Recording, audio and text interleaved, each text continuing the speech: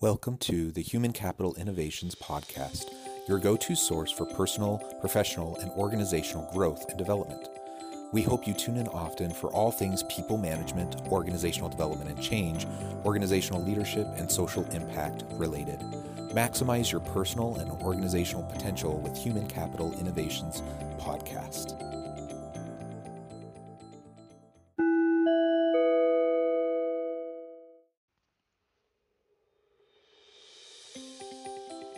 Welcome to the Human Capital Innovations Podcast.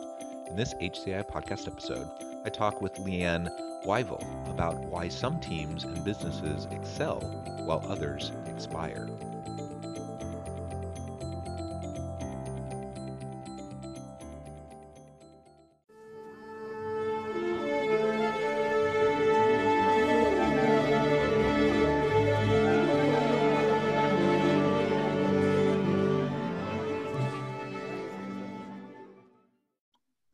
Leanne Wyvill, welcome to the Human Capital Innovations Podcast. Thank you, John. It's my pleasure to be here. And I really appreciate you taking the time to meet. And at such a late hour or early hour, depending on how you look at it, you join us from outside of Queensland, Australia. In Queensland, outside of Brisbane, Australia. And it's 2 a.m. For you at the moment. And I'm all comfortable here in my corner bedroom office at 10 a.m. And so I'm comfortable, and I put you on the spot to be a part of this interview at such a late or early hour for you, but I really appreciate it. Today, we're going to be talking about why some teams and businesses excel while others expire. I know this is something you do a lot of work on in your own consultancy, and we'll explore topics like tuning into your team and communication and team capabilities and other related issues as we go throughout our conversation today.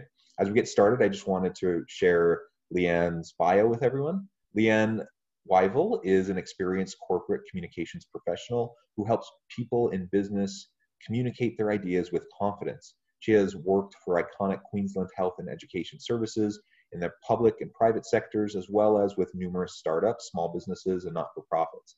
She now runs Presence Communications, a training and services consultancy, which helps teams work better together with tailored business communication skills, training, and insightful True Colors empathy building workshops. She holds a BA with honors in communication practice with distinction and a certificate 4 in training and assessment. She also is a certified True Colors International Facilitator. What a great background, what a great bio. It's truly an honor. And before we dive on into the discussion, anything else about yourself that you would like to share with listeners? I might share some great news that I've had recently. I'm going to be a grandmother for the second time next May. Congratulations. That's wonderful. Thank you. That is exciting. When my daughter was pregnant the first time, and people would congratulate me, I'd be like, "Why? I'm not having the baby." But it was pointed out to me that if I've lived this long, and I have grown a child who could produce a child, then that's an achievement. So I gladly take the congratulations now. Well, not only that, but also I can only imagine the joy that comes when you're a grandparent. Being a parent is full of joy, but it's also so much hard work. And you know, I've often heard grandparents talk about how being the grandparent is all of the fun without all the work, because your daughter gets to take care of that stuff. Yes, yeah, no, and it just is something different altogether. Yeah, excellent. Well, I have 6 children myself. I'm a long way from getting to the point of having grandkids probably, but I do look forward to that day. So, well, that's wonderful. It's good to hear your family is growing, and you're going to have an opportunity to extend your love to more people. Yeah, great, thanks. Yeah, puts me in a good mood. Excellent. Well, as we get started today, I thought I would just ask generally about your current consultancy business, and some of the types of things you're trying to do. You obviously are doing empathy building workshops and other related types of trainings and assessments. Can you tell us a little bit about that? And then that'll launch us into this topic for today of why some teams and businesses excel while others expire. Okay, John. I think this year, this strange 2020 that we've been living in, has been a year for discovery of what people are capable of and what skills they have. The discovery, what kind of technical skills people have to suddenly be Zooming or working on Teams. It's also been a discovery time for a lot of my clients to find out, how well their team can get along when they're not breathing the same space. I'm engaged by clients to work with them on their communication with their team. So sometimes that's, it's broad. It's about how do people get along based on personalities, but then it's drills down to skill sets. You've got, when you bring people together, as you would know, when you bring people together, everybody brings something different to the table, different life experiences. And I'm not sure what the situation is in other countries, but in Australia, there seems to be this idea that if someone says on their resume, excellent or exceptional communication skills, you take it at face value and you assume that they have all these skills to interact with other people in the workplace. But quite often they don't. So it's only when this realization that the people that you've employed, you've brought onto your team, don't have those skills, and the cracks start to show. You've probably heard that analogy before about the red sock and the white wash. Trying to work out why is the team not getting along. So I help team leaders and members of that team to understand, what are the drivers, what are the communication breakdowns that are happening based on where people's experiences, people's personalities, and then from that working out, okay, what else is next? Is it a skill? Is it a hard technical skill like business writing? Is it, is there someone in the team who always runs away when it's time to chair a meeting because they lack the confidence? So it's sort of looking at the broader part of working with teams and how well they get along, and then also at a more granular level of what actual skill sets are they missing so that they're not functioning as well as a team. And I like to draw on the work of Alex Pentland with the need to ensure that your team has opportunities to go out and explore and then bring back new ideas, but also to have that free flow of energy and a sense of security and safety within the team to explore new ideas with the team itself. Yeah. I mean, those are great thoughts, and it sounds like you're doing some good, important work with your business and helping other organizations. And you touched on a few points that I think are really key as you're trying to tune into your team. I think it's really important for us to understand how each other's strengths and stressors boost team cohesion and performance.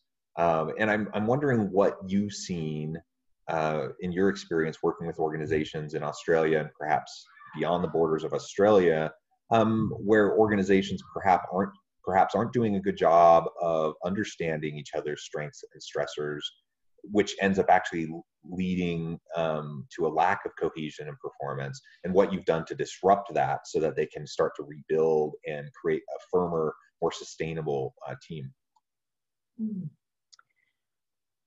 As I said, I think this year particularly it's come to the fore of what makes a team work and what skills and attributes are needed for a team to work. Recently, I've been working with a team that had to disperse very quickly. They had worked. There were a couple of people who were working remotely, but the whole team suddenly, disappeared, if you like. So not having that same air to breathe.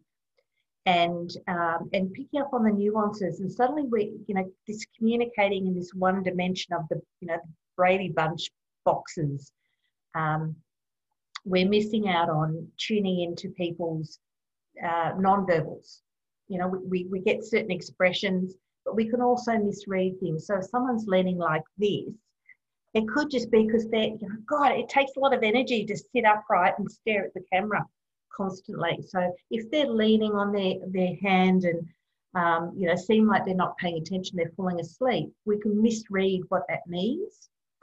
And that has limited our ability to communicate effectively and really share that meaning. So what happens is that we start to feel paranoid, or for some managers, they're micromanaging because they can't see their team, and the constant checking in, like, you know, some people checking in 2 or 3, 4 times a day. It's you know, it's sort of disruptive. And what we've lost is the casual chat. You know, like, can I have a quick chat with you? Every quick chat, you know, for, you know, sort of had become a meeting. You had to, everything was That's scheduled. right. So there was none of that casualness that was there, none of that sort of free flow of ideas and thoughts. And this one particular team that I've been working with, you know, the focus immediately was on, you know, let's make sure everybody's got the physical stuff, the equipment that they need to work from home, and then let's quickly adapt our services. And there was so much focus on the business, but not the people in the business, that some people were really suffering and not being heard. And when you think about some people in your team, it's good when you've got a variety of people in your team. And if I can use the true colours language, if you've got orange people who are very energetic and they're adventurous, and you're asking them to stay stuck inside a box all day, they're going to become disengaged and look for other things to do.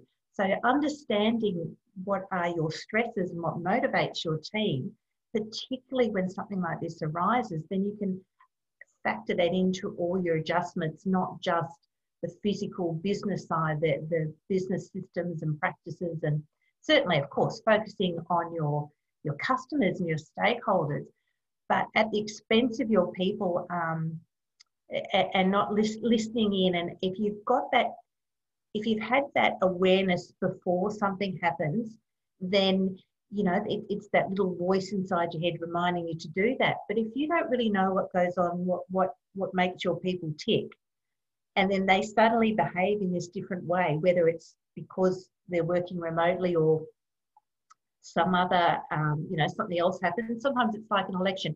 You've got the elections coming up in the States now.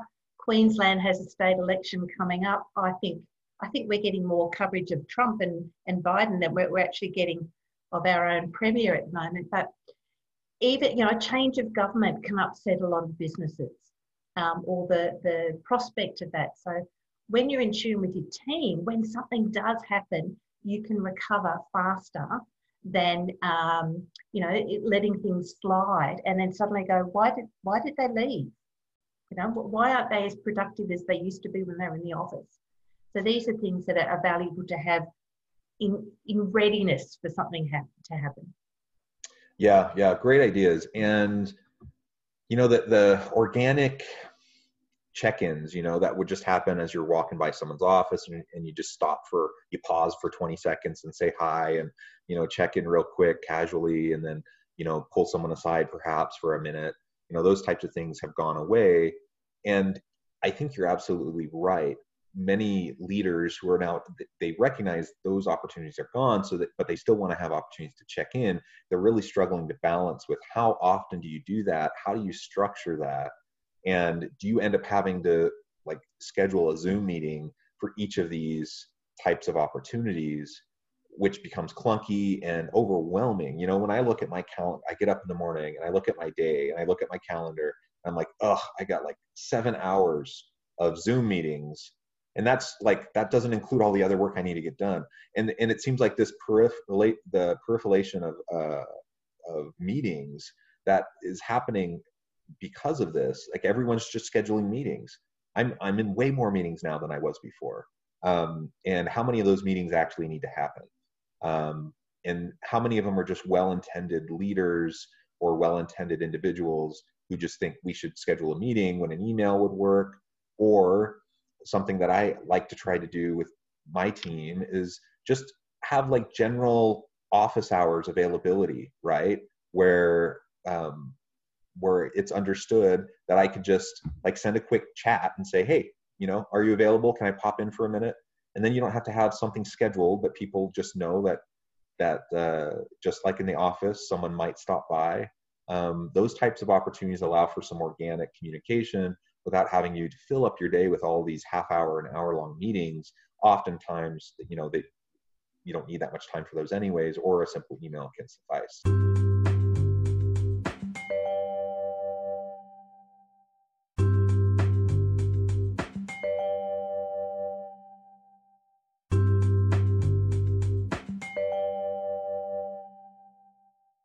Yeah, and the phone. Let's use our phones for something other than, watching cat memes. Getting back to, I try and encourage people, phone call first, because we are, Zoom fatigue is very real. And, for me, because I work from home so much anyway, that I try and do the multitasking thing of walk and talk. So when there's a phone call, I can get up and move around. I could even go outside and have that phone conversation. And, that's another thing too, is that when we're moving, we, our brains are more stimulated. There's more things going on than when we are slouched or, stuck to the chair. And our peripheral vision is being trained here instead of out here. So we're missing out on so much that could make us think of more interesting things for the business, to be more creative, to be more innovative, because we're just not getting the same kind of stimulation. And, I think it's about setting those ground rules, as you say, like office hours, setting some ground rules about, when do we use chat? From Teams or Slack or whatever program. When do we use that? When do we use email? When is it a phone call? Because something else that I've noticed is happening is that with chat, with that instant messaging, as more and more companies are using that, the language has become more casual. And when you take the chat language that you use internally with your teams, and then use those habits when you're communicating by something more formal like email, it's very casual. We can get the tone wrong. So, hey, and it's quite an American thing to say, hey. Australians are more hi. But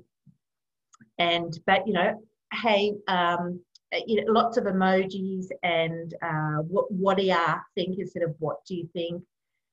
And that casualness, again, creates opportunities for misinterpretation, because you think, oh, hang on, well, this doesn't seem very serious. It's very casual, so I'll ignore it. And then realizing, oh, well, no, discovering later that it's caused a problem because that person was offended that you didn't get back in time, or that you didn't put the gravitas in the communication, the interaction that was expected. And then also when people are so focused on doing their messaging and neglecting the emails that do come through, those people who are more into structured email communication are feeling ghosted and feeling as though, double checking their computer systems, what's going wrong, simply because I think some bad habits have been allowed to proliferate. They're excusable in the beginning, but we're talking 6 months now, and we really need to get back to having that greater respect for how other people communicate, rather than slapdash, quick, get things done, and ending up with someone else who doesn't operate that way, wondering what's going on and feeling stressed. In fact, there was a report that came out, some research came out this month or late last month from the Journal of Occupational Therapy that was saying that email can have this huge effect on people's mental health. They actually did the research comparing, different types of emails with, how people coped with that. And a rude email can have such greater stress than people often realise.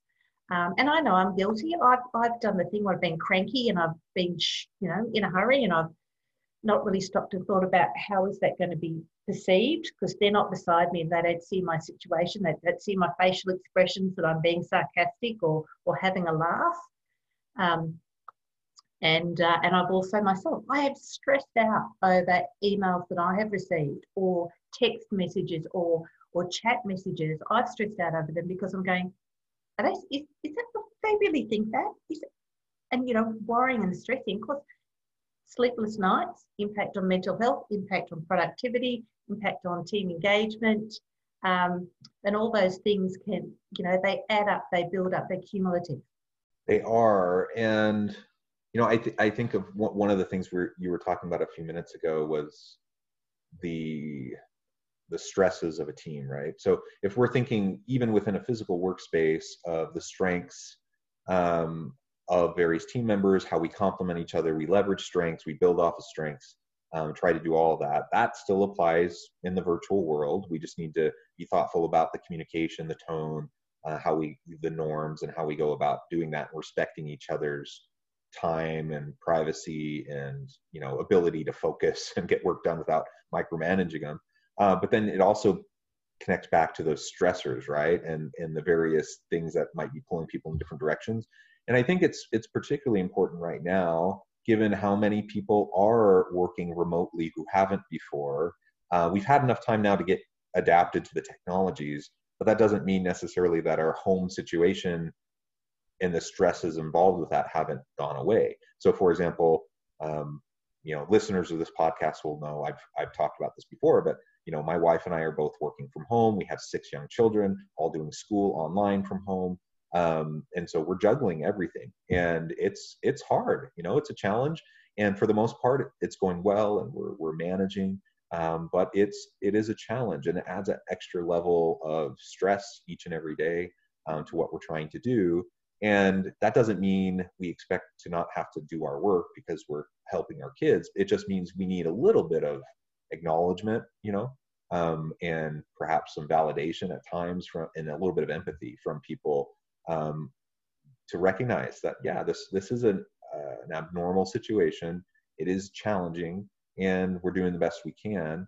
And as long as we kind of keep that empathy in our tone and our communication, recognizing, you might have people in your teams that are caring for, sick loved ones. Maybe they live with their parents and are taking care of, or they have vulnerable family members who are immunocompromised, or, whatever. Like, it adds levels of stress and anxiety, and we just need to be aware of that, and be supportive as supportive as we can. I think one of the great things is when you know the strengths in your team, you can delegate better, and you can delegate the empathy tasks, if you like. You can still be empathetic yourself as a leader, but you can, if you know your team and you know that you've got people in your team who it matters to them that the team is cohesive. It matters to them that people's feelings are being considered and people's situations at home are being considered. So you can delegate that to the right person in your team who thrives on that. And it's part of their job, not extra. It's part of their job within the team to look after the team. So it's not like the team leader, the manager has to be doing everything for everybody as well as for themselves. But knowing, look, hey, there's, here's this person who loves to socialise. Well, I'm not going to be able to get in touch with everybody in my team every day, but as long as between, Jane and I, we get that done, but, good on for that. And there are people on the team who can become the go-to when there's an IT problem or when there's a connection problem. There's usually someone on the team who's better at all the IT stuff than someone else. And you say, hey, let's split some responsibilities here. And I think the leaders who have been playing to those strengths instead of trying to and playing to those strengths in this unusual situation, rather than expecting everybody to perform in the same way under these, because we don't, when our home lives and our work lives have merged like this, we can't just necessarily cut off and stop. Some people can, but others can't. And having an appreciation of that, and having some strategies in place for dealing with that. And this isn't something we can wing. We can only wing it for so long. We need those structures in place to keep us going, to be that foundation for us, so that we can have that agility, we can be flexible. Because it's what we've been dealing with these past 6 months is not something the last couple of generations have ever had to deal with. And it's new learning for everyone. And when you are welcoming and appreciative of other people's strengths, and you allow them to let them shine in the ways that they like to shine, then that is of benefit to everybody. It's everybody wins. It does become a win-win type of scenario. We leverage the talents, the skills, the capabilities of each member of our team, and to the benefit of everyone. It just helps everyone move forward. Well, Leanne, it has been a real pleasure talking with you today. The time has flown by. We're almost to the end of our time together. And before we part, though, I did want to give you a chance to share a little bit more with listeners how they can get connected with you, find out more about what you're doing, and let us know if there's anything else coming up for you professionally that you would like to share. Well, thank you for that opportunity. Something that I've had to learn to do is to translate to transition my face-to-face workshops online. And the great thing about when you are online, it doesn't matter where you are in the world, you can connect. Now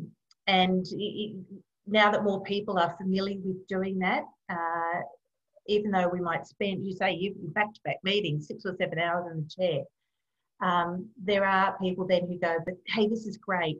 I can still find time now to do other things. So I'm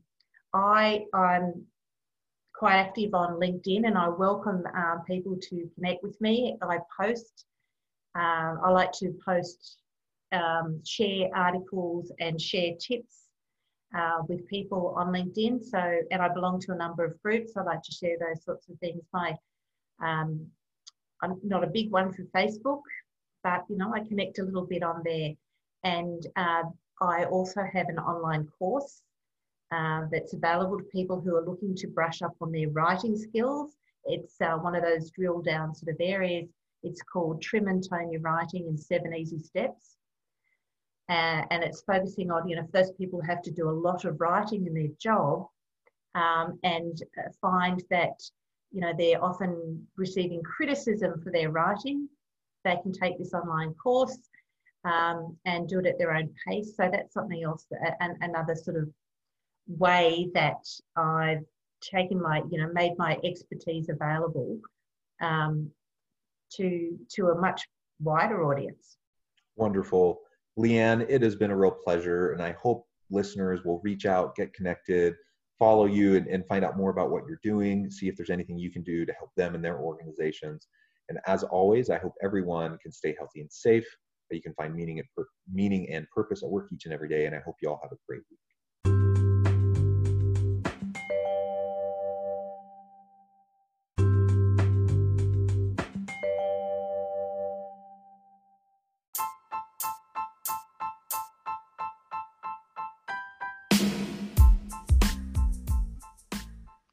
We are excited about the launch of HCI's new magazine, Human Capital Leadership. Human Capital Leadership is a free, interactive e-magazine designed to help individuals, leaders, and organizations find innovative approaches to maximize their human capital potential. We will be publishing issues quarterly in August, November, February, and May. Check out the first issue and let us know what you think.